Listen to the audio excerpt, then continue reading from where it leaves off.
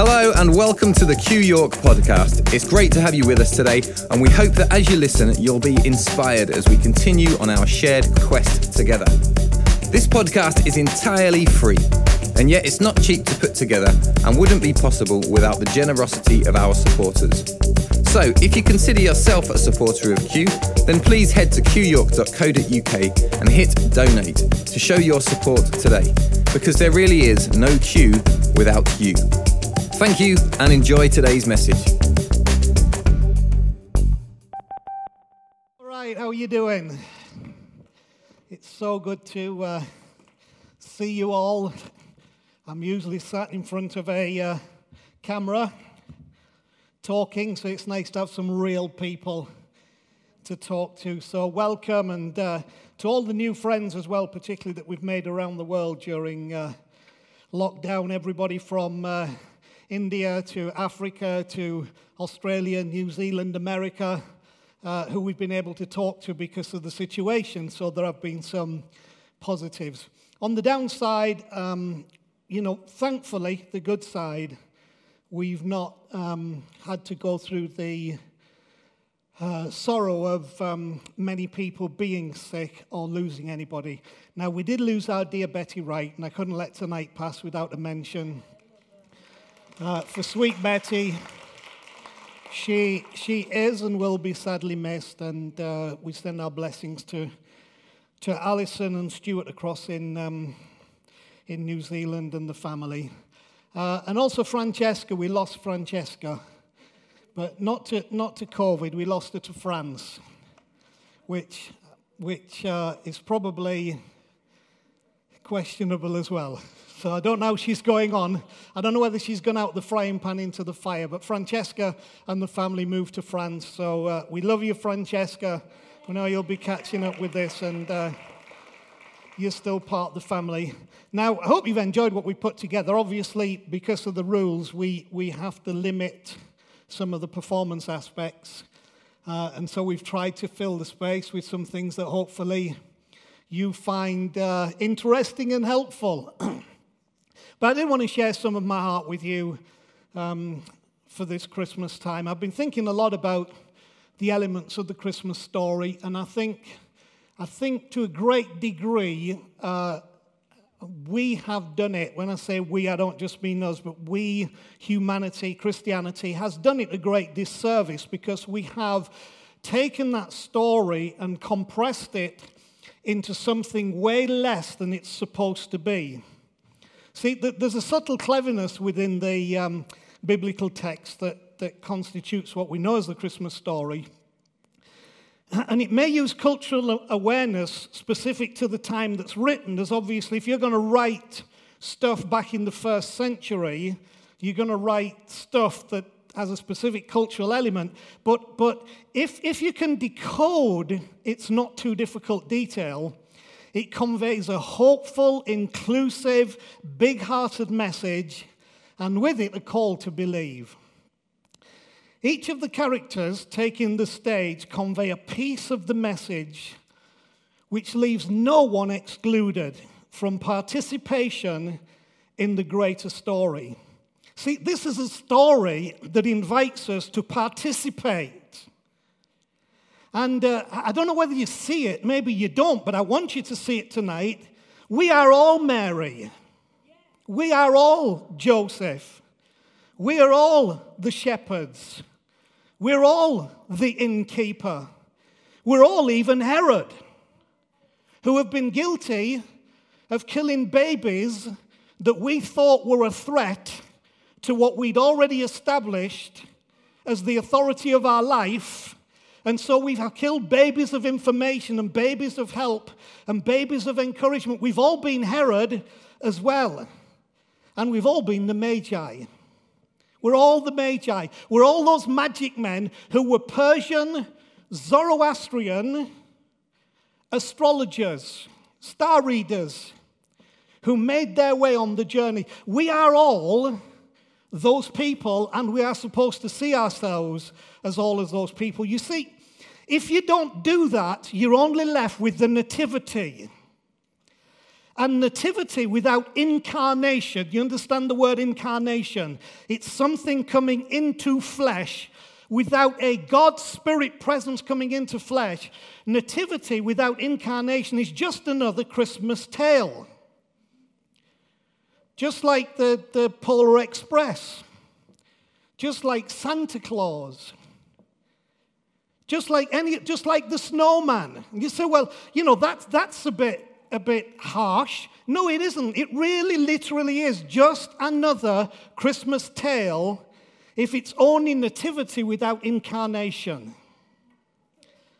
See, the root and the core of the story is what the Bible calls Emmanuel. It's an old Hebrew word, Emmanuel, which means God with us. That's the root of the story. That's the objective in all these characters on stage, is to get you to the place where you say, God in me.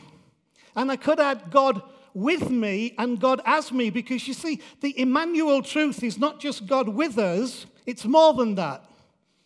It's God in us, but it's more than that. It's God as us. That's the full expression of when you get into this story. Now, there have been attempts through the ages to introduce elements to the story which are inaccurate and simply dismiss us from the story rather than include us fully in it. One of those, I'll just give you one example. How many of you have heard the term Immaculate Conception? That was brought in by the Catholic Church in the mid-1800s. How many of you think it's about the birth of Jesus?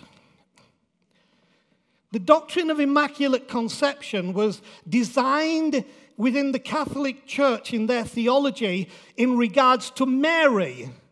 So what the Immaculate Conception is about is not about Jesus being immaculately conceived, i.e. the virgin birth. It's about Mary being immaculately conceived without sin, because somehow they thought, well, if Jesus has to be the Son of God and come from pure roots and be without sin, then his mother can't be sinful. So Mary must have been conceived immaculately. But guess what? Then you've got to say Mary's mother needed to be immaculately conceived, and Mary's mother's mother needed to be immaculately conceived. And now you're getting into Monty Python territory. Our fathers and our fathers' fathers and our fathers' fathers' fathers. You're in Monty Python territory. But you see, so many of those doctrines, and this is what makes me mad at the church sometimes, were created to separate you from the incarnation and leave you just with a nativity, which is empty and meaningless. Now, having said that, it is a wonderful story. You know, everyone, I'm sure, loves the Christmas story. Every one of us should share the hope that the virgin birth is a reality.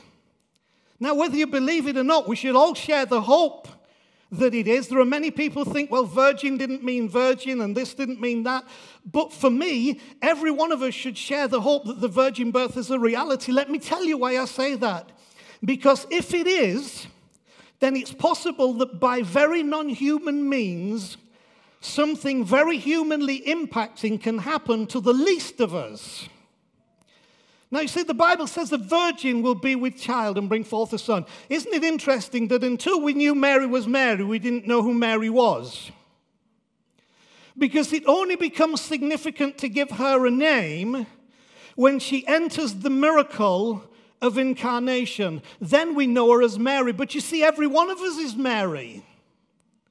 Every one of us is that person. You see, what it really means is this: it's an unnamed source for a specific yet universal promise. An unnamed source for a specific yet universal promise. And then we have to call her Mary because we need a name and we need a literal expression of the story. But you see, your name can go in there just the same. See, in respect to that, there's something about surrender to mystery and unknowing that carries the potential for unimagined possibility. But we don't like surrender to mystery, and we don't like surrender to unknowing. We think if we have information, it will make us okay.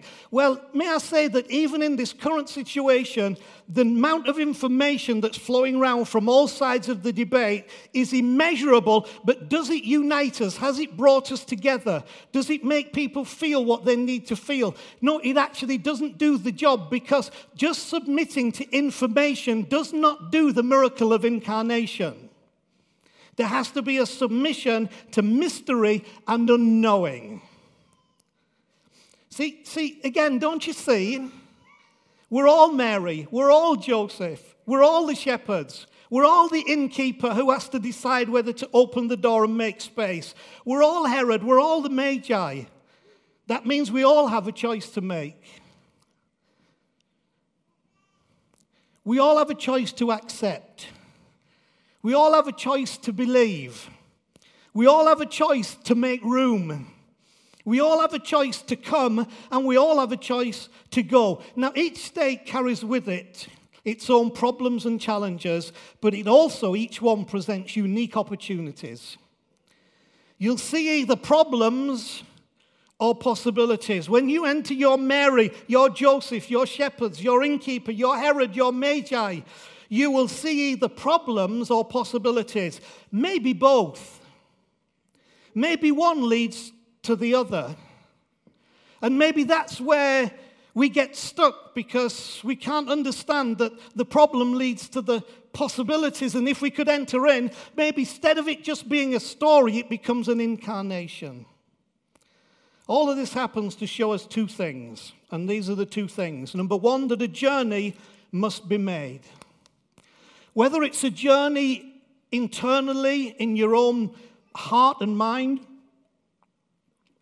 like with Mary, whether it's a journey like Joseph, who had to have the courage to step into the unknown and the unknowing.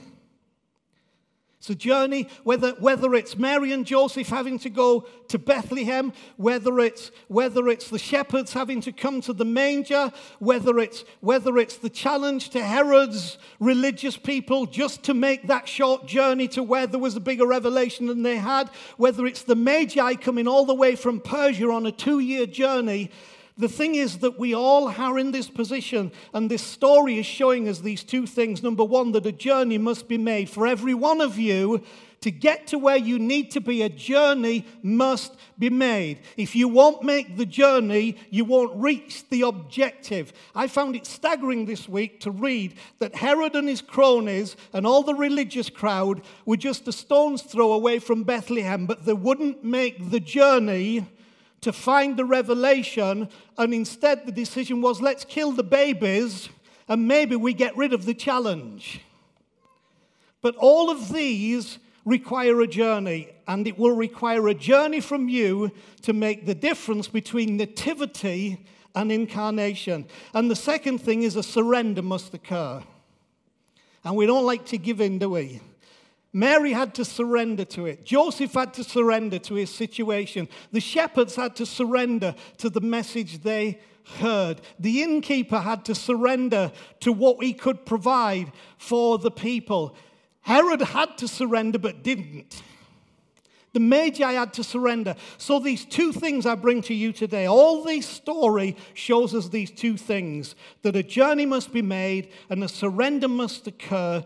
But the end result of that is incarnation. God in us, God with us, God in us, God as us. It is a moment like the moment this story is trying to convey, where something happens that is from outside but inside and brings change and dynamic and lets the presence of God himself be in us, with us, and as us. So don't be afraid of or resistant to the journey that brings you to truth. Don't be afraid of the surrender to mystery and unknowing. The great response of Mary to the invitation to become a participant instead of a spectator And that's what changes nativity to incarnation. While ever you remain a spectator, it will be no more than nativity. The reality of your spiritual breakthrough will be no more than a fantasy, while ever you're simply a spectator and not a participant. So with Mary, the great response to the invitation was, "Let it be to me as you have said." Does it still work? Well, in essence, that's not for me to tell you, it's for you to find out. Be it unto me as you have said. What was it? It was a journey of heart to a place of surrender and to the place of mystery and unknowing, but that released what was to be the incarnation of God present in it, of it, through it, and something that changed our world and that will change your world just as much, I'm sure. But you'll never know until you try. And I can't try for you.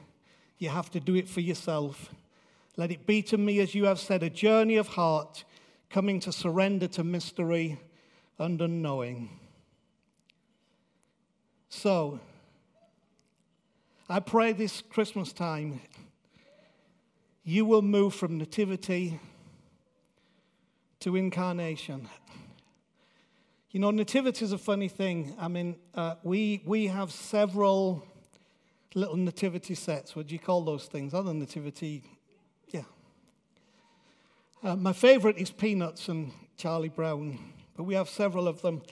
And when we set one up, and Riley was very small, and of course they lived with us for several years, he had decided that a large flamenco doll must have its place among the nativity scene of the angels and the shepherds and the wise men and Jesus and the baby, and this large, out-of-scale flamenco doll, flamenco dancer was just in there in the story.